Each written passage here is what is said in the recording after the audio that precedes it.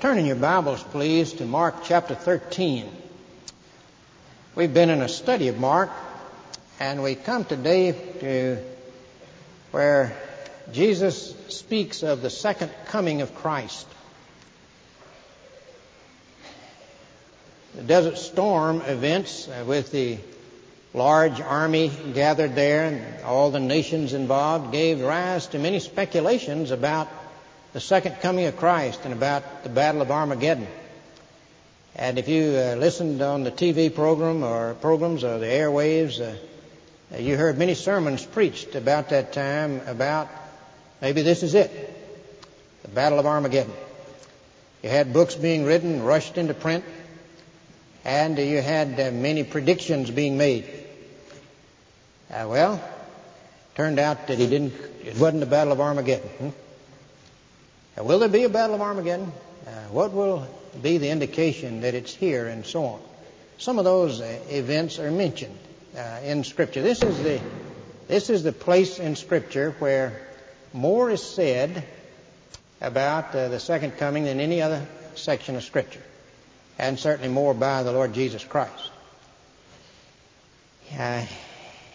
He responds to an observation by the disciples concerning the refurbishing of the temple. In verse 1 of Mark 13, and he went out of the temple. As he went out of the temple, one of his disciples said unto him, Master, see what manner of stones and what buildings are here. This temple had been standing since 515 BC, rebuilt after the return from captivity in Babylon. Herod the Great started refurbishing the temple. And for 46 years, piece by piece, this temple has been being refurbished. 500 years old now. There were huge stones involved. Stones the size of a boxcar of marble, glowing white marble. They comment on that. And Jesus predicts the total destruction of this temple.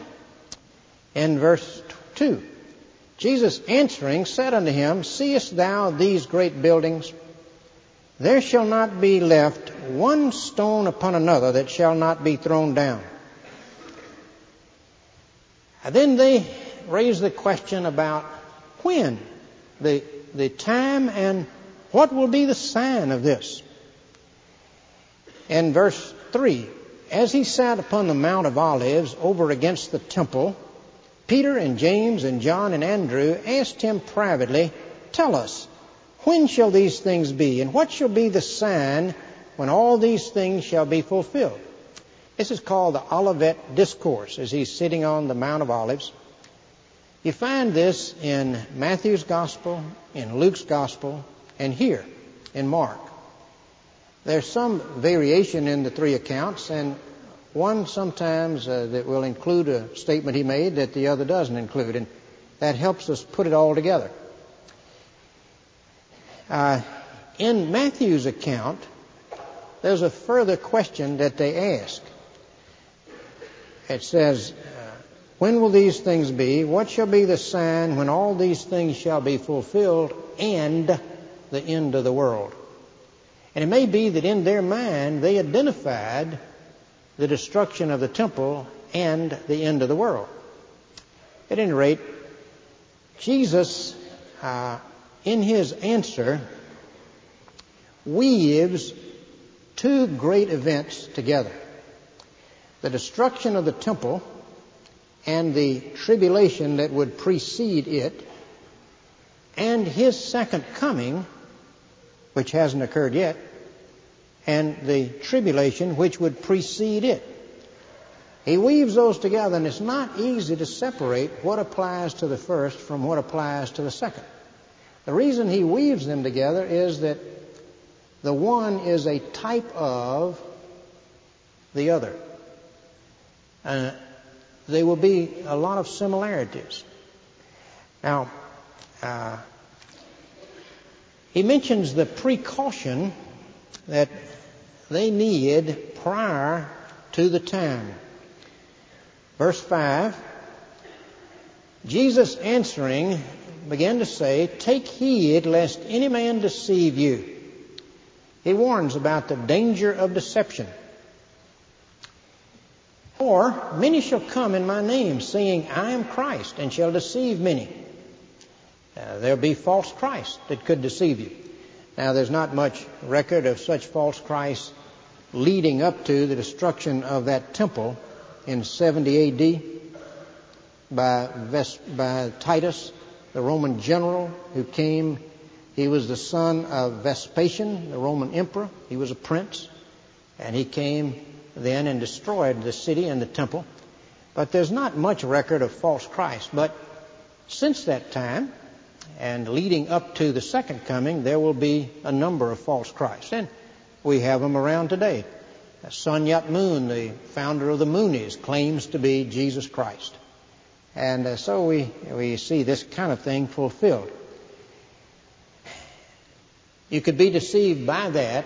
You could be deceived by calamities occurring that would make you think that the event is near at hand, whether you're speaking of that destruction of the temple in 70 A.D. or the return of Christ. And verse 7, "When you shall hear of wars and rumors of wars, be not troubled. For such things must needs be, but the end shall not be yet.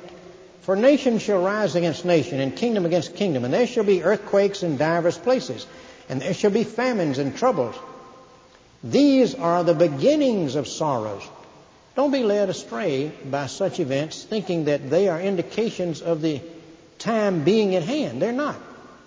Now, when you hear a sermon on the air on the second coming, and the person is stressing that it could well be close, what signs do they give that it could be close? They say, well, there's so many wars, there's so many earthquakes, there's so many famines. 55,000 earthquakes in the world today, this year.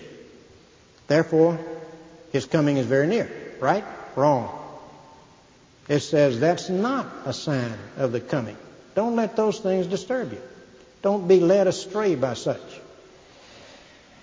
He mentions the danger of being deceived, the danger of defection. That's the real danger. In verse 9, "But take heed to yourselves, for they shall deliver you up to councils, and in synagogues you shall be beaten, and you shall be brought before rulers and kings for my sake, for a testimony against them." Verse 11, "But when they shall lead you and deliver you up, take no thought beforehand what you shall speak, neither do you premeditate. But whatever shall be given you in that hour, that speak ye. For it is not ye that speak, but the Holy Ghost." There will be all types of persecution. You'll be brought before councils, but you'll be given special help by the Holy Spirit to answer in those situations, says Jesus.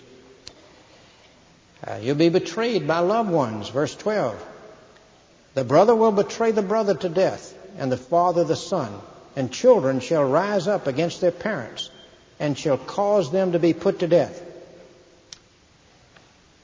Betrayal, not just by enemies, but by friends.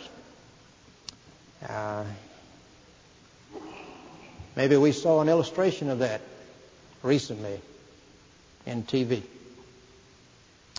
The great scene there of the Senate hearings and so on. This is this whole period of time leading up to the destruction of the temple or leading up to the second coming of Christ. These kinds of things will occur all that time. Universal hatred. Verse 13.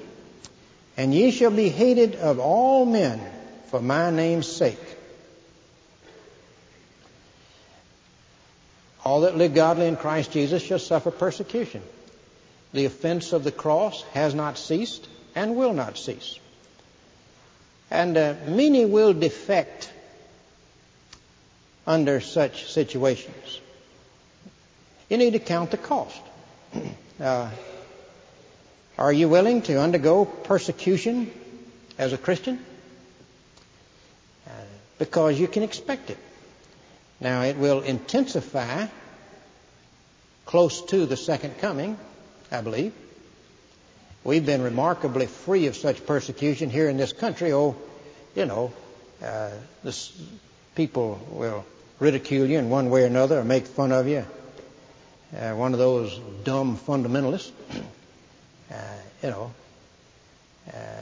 That's all right. But no one's feeding us to lions here, as Christians have been down through the ages. But it's amazing. As Christians have been fed to the lions, women and children. Read Fox's Book of Martyrs and see how God enabled even women and children to take such persecution and yet remain faithful to Jesus Christ. And you must. You must.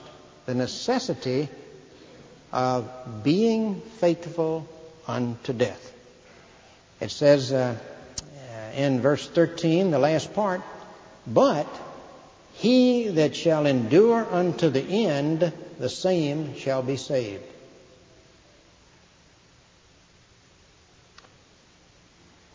I remember reading about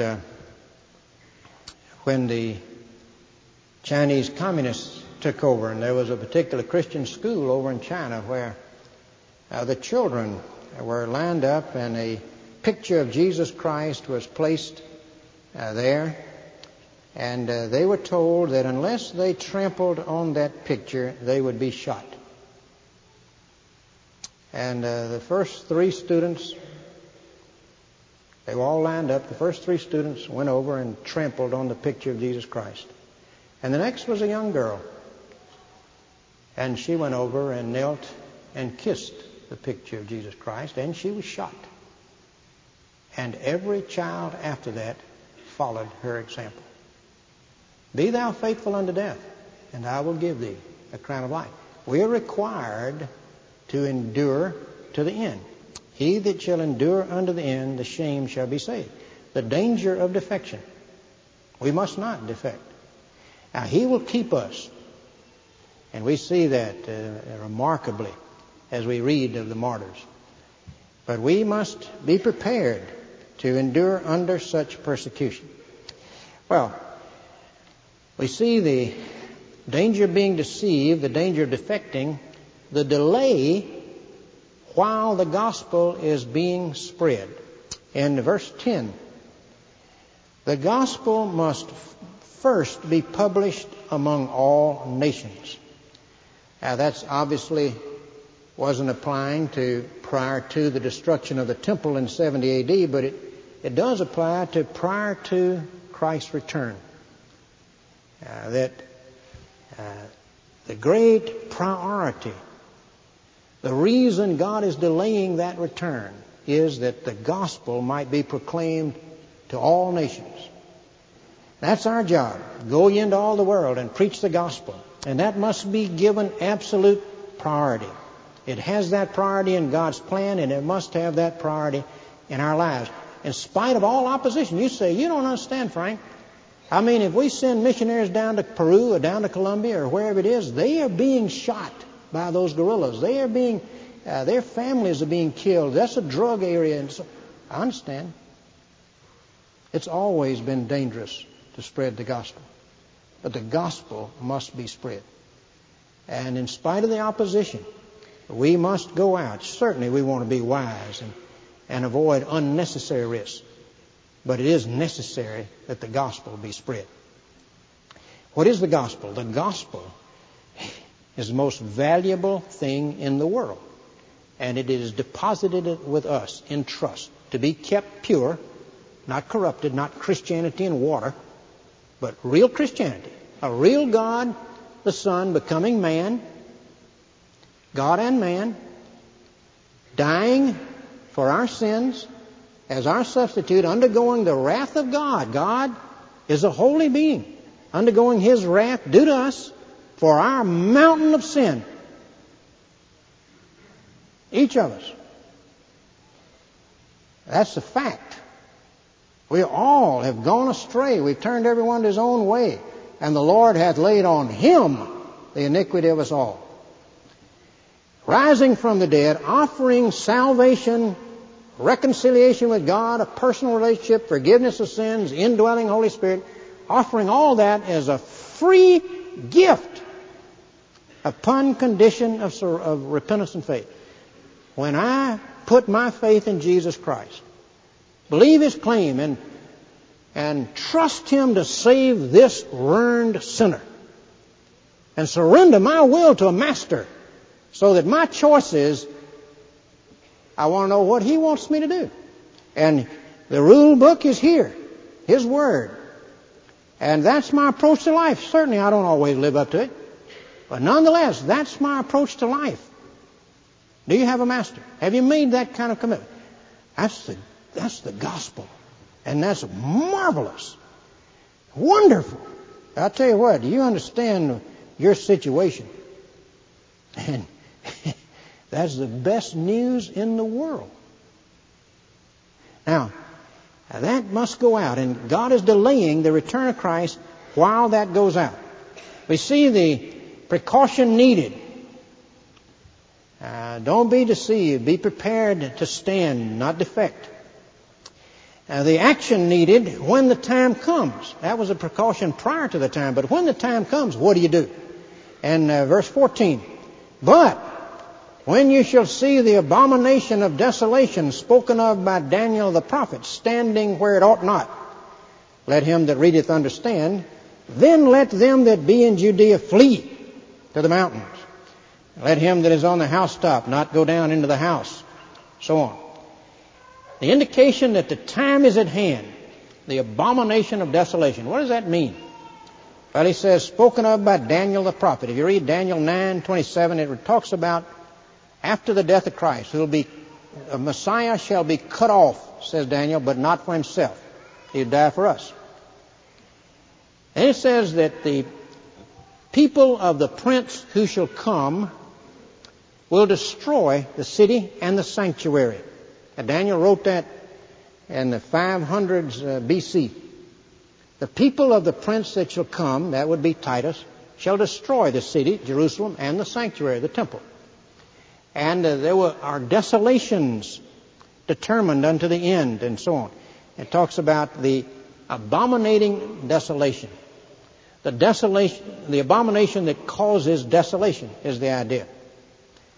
Now, here's again where we get help as we look at what one of the other accounts in one of the other Gospels says. We've been reading Mark's account. If you look at it in Luke, there's an extra verse that's not found in Mark.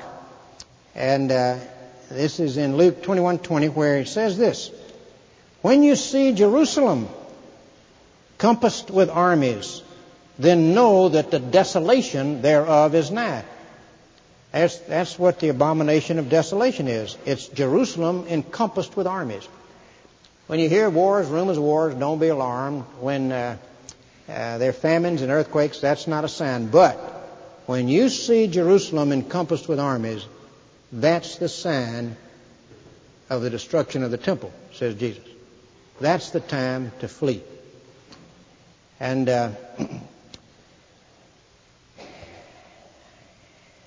it was fulfilled that way in 70 A.D. And there'll be a similar fulfillment accompanying the second coming of Christ. Prior to the second coming of Christ, certain things have to happen. One thing that has to happen, says Paul in 2 Thessalonians 2, the man of sin, the son of perdition, must appear, whose coming is according to the power of Satan with all lying wonders, who will be destroyed by Christ at His coming with the brightness of His coming and the spirit of His mouth. Christ will destroy him. This is the Antichrist. The Antichrist is an individual who must come on the scene leading up to the second coming of Christ. But another thing that will happen is recorded back in Zechariah 14, which says this, verse 2, I will gather all nations against Jerusalem, says God, to battle. And the city shall be taken, and the houses rifled, and the women ravished. And half of the city will go forth into captivity, and the residue of the people shall not be cut off. There will be a remnant. Then shall the Lord go forth and fight against those nations as he fought in the day of battle, and his feet shall stand on the Mount of Olives. It goes on to say, and the Lord my God shall come, and all the saints with thee. You saw this army gather over there in the Mideast. They weren't gathered around Jerusalem. There have been armies gathered in the past against Israel, immense armies, during my lifetime, many of your lifetimes. But apparently, just prior to the second coming of Christ, there will be a gathering of armies around the city of Jerusalem. And they will be initially successful. Women will be ravished, houses broken into, people led away captive. But then suddenly, Jesus will intervene. He will return.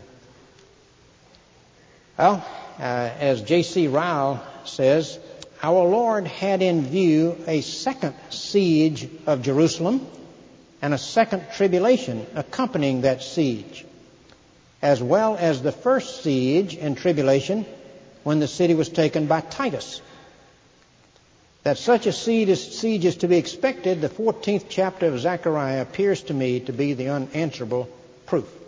At that time, he said, flee.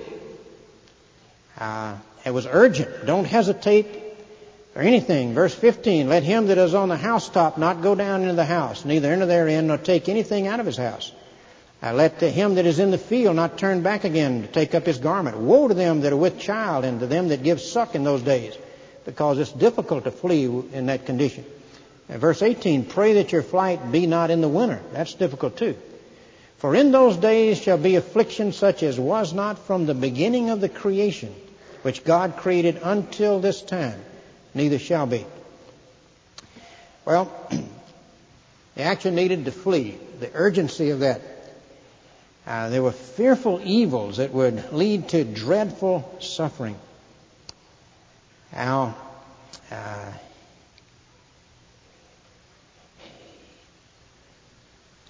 Josephus, the Jewish historian, tells us of what actually occurred. What actually occurred, 66 A.D., a group of rebels, Jewish rebels, zealots, rebelled against Rome, met the 12th Legion of Rome and defeated them. An impressive victory.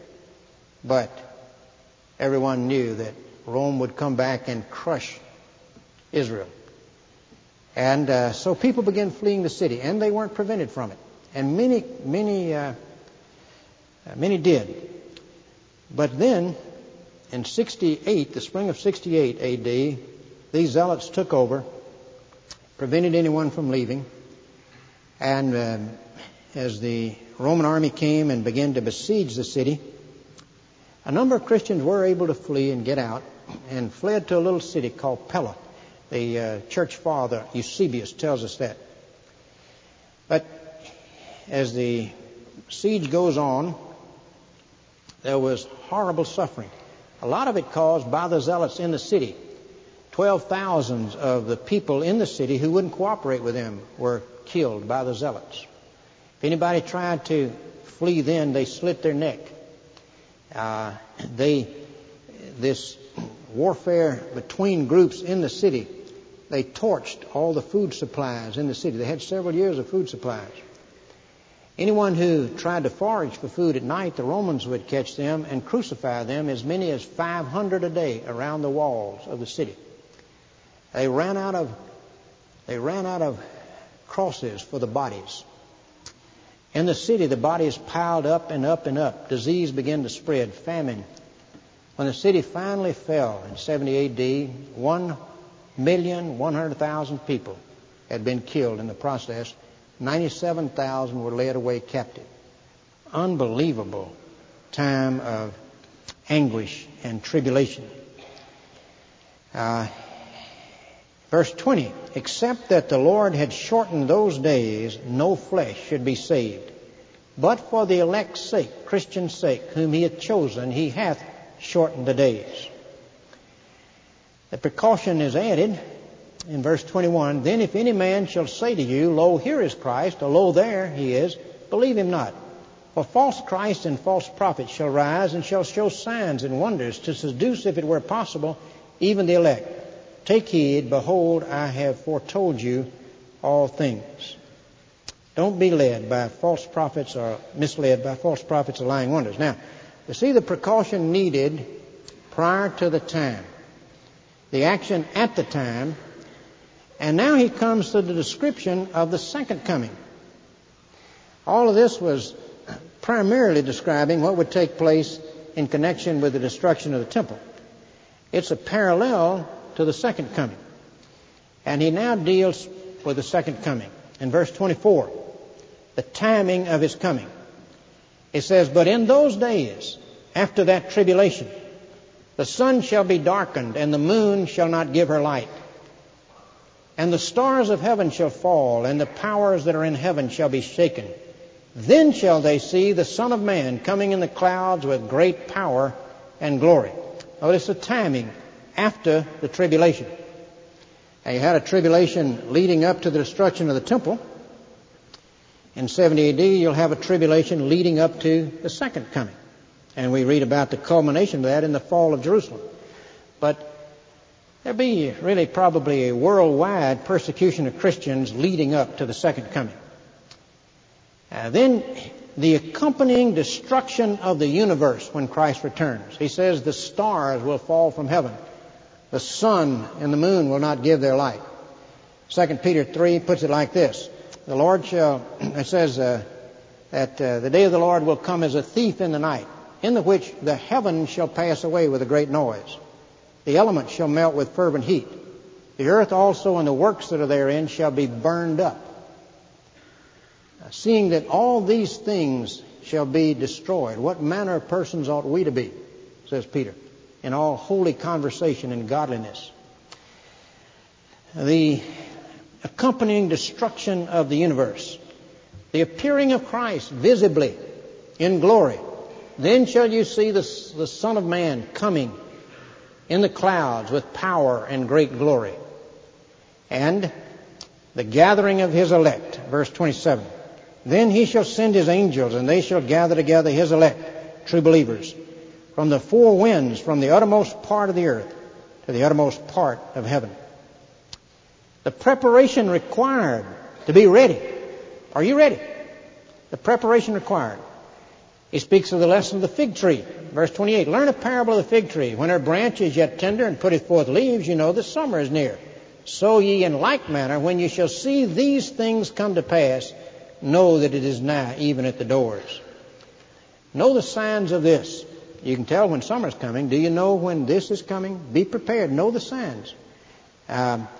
The lesson of the fig tree, the destruction of Jerusalem is not far off, he said. In verse 30, Verily I say unto you that this generation shall not pass till all these things be done. Well, all these things doesn't include at that point the second coming. It includes everything that would lead up to that destruction of the temple in 70 AD. And that generation didn't pass. That was within 40 years. Some of those present would be alive when that took place. As J.E. Alexander, the commentator on Mark, says, the contemporary generation should not totally pass away without beholding one great cycle of fulfillment, although that didn't exhaust the whole prophetic import of the passage. And this was certain, verse 31, Heaven and earth shall pass away, but my word shall not pass away. They will be fulfilled. So, know the sign. But again, we're like servants of a nobleman who's gone away. Verse 32. Of that day and that hour knoweth no man, no, not the angels which in heaven, neither the Son, but the Father. Take heed, watch and pray, for you know not when the time is. For the Son of Man is as a man taking a far journey, who left his house and gave authority to his servants, to every man his work, and commanded the porter to watch. Watch ye therefore, for we know not when the master of the house cometh, at even, or at midnight, or at the cock crowing, or in the morning, lest coming suddenly he findeth you sleeping. What I say unto you, I say unto all, watch. The unknown time of Christ's return. The need to be prepared, be watching, be alert. Watch against indulgence of sin in our lives. Watch against slothfulness spiritually. Be prepared. Be praying. Be prepared by watching and by working. To every man his work. We have a job to do. Our job is to get that gospel out to all nations and to all groups within nations. Whether it's the campus or the high school or the inner city, whether it's South America or wherever it is, to get that gospel out. That's to every man his work. Don't be found sleeping and neglecting our job. But what about it? Are we being watchful? Are you ready? Suppose he came today. Are you working? Are you tackling the job? Are you sharing your faith? Are you praying for missionaries? Are you considering whether God would have you be a missionary to some section of the world? Are we really serving our Master? Are our priorities right? Francis Schaeffer has a sermon entitled Ash Heap Lives. He says a young man, he used to have to go past the city dump, and he would see all kind of lamps and sofas and chairs and things that people spend a lot of money on the ash heap, burning up. Well, you know, one day the whole world's going to burn up. And a lot that we've poured our energies and efforts into are going to burn up. They have no lasting value. What are we putting our energies into? I have a neighbor who manicures his yard. I mean, he's got great grass. And I don't spend a whole lot of time on my yard, and it used to worry me. What am I going to say when he walks over to me one day and says, why don't you keep your yard looking better? And I thought about it, and I decided I'm going to say, you grow grass and I grow people. One of them is going to burn up and the other is going to last somewhere forever. Now, don't misunderstand me. I should keep my yard. Love your neighbor, paint your house. Isn't that the way it goes? And I should do a better job of that. But nonetheless, matter of fact, some of you have helped me with that, and I appreciate it. But nonetheless, what are we putting our efforts and energies into? Where are our priorities? This ought to help us set our priorities straight. Are you prepared? Have you made a personal commitment to Christ? Is your life changing as evidence that your commitment is real? Let us pray. As our hearts are bowed, are you watching? Are you growing slothful about spiritual things? What are your priorities? What are you putting your energies into? If you've never really made a commitment to Christ, do that right now. Pray in your heart like this. Lord Jesus, too long I have delayed. And I right now want to be prepared. I do put my trust in you as my Savior from the guilt of my sins. And I surrender to you as my Master. Come into my life. Amen.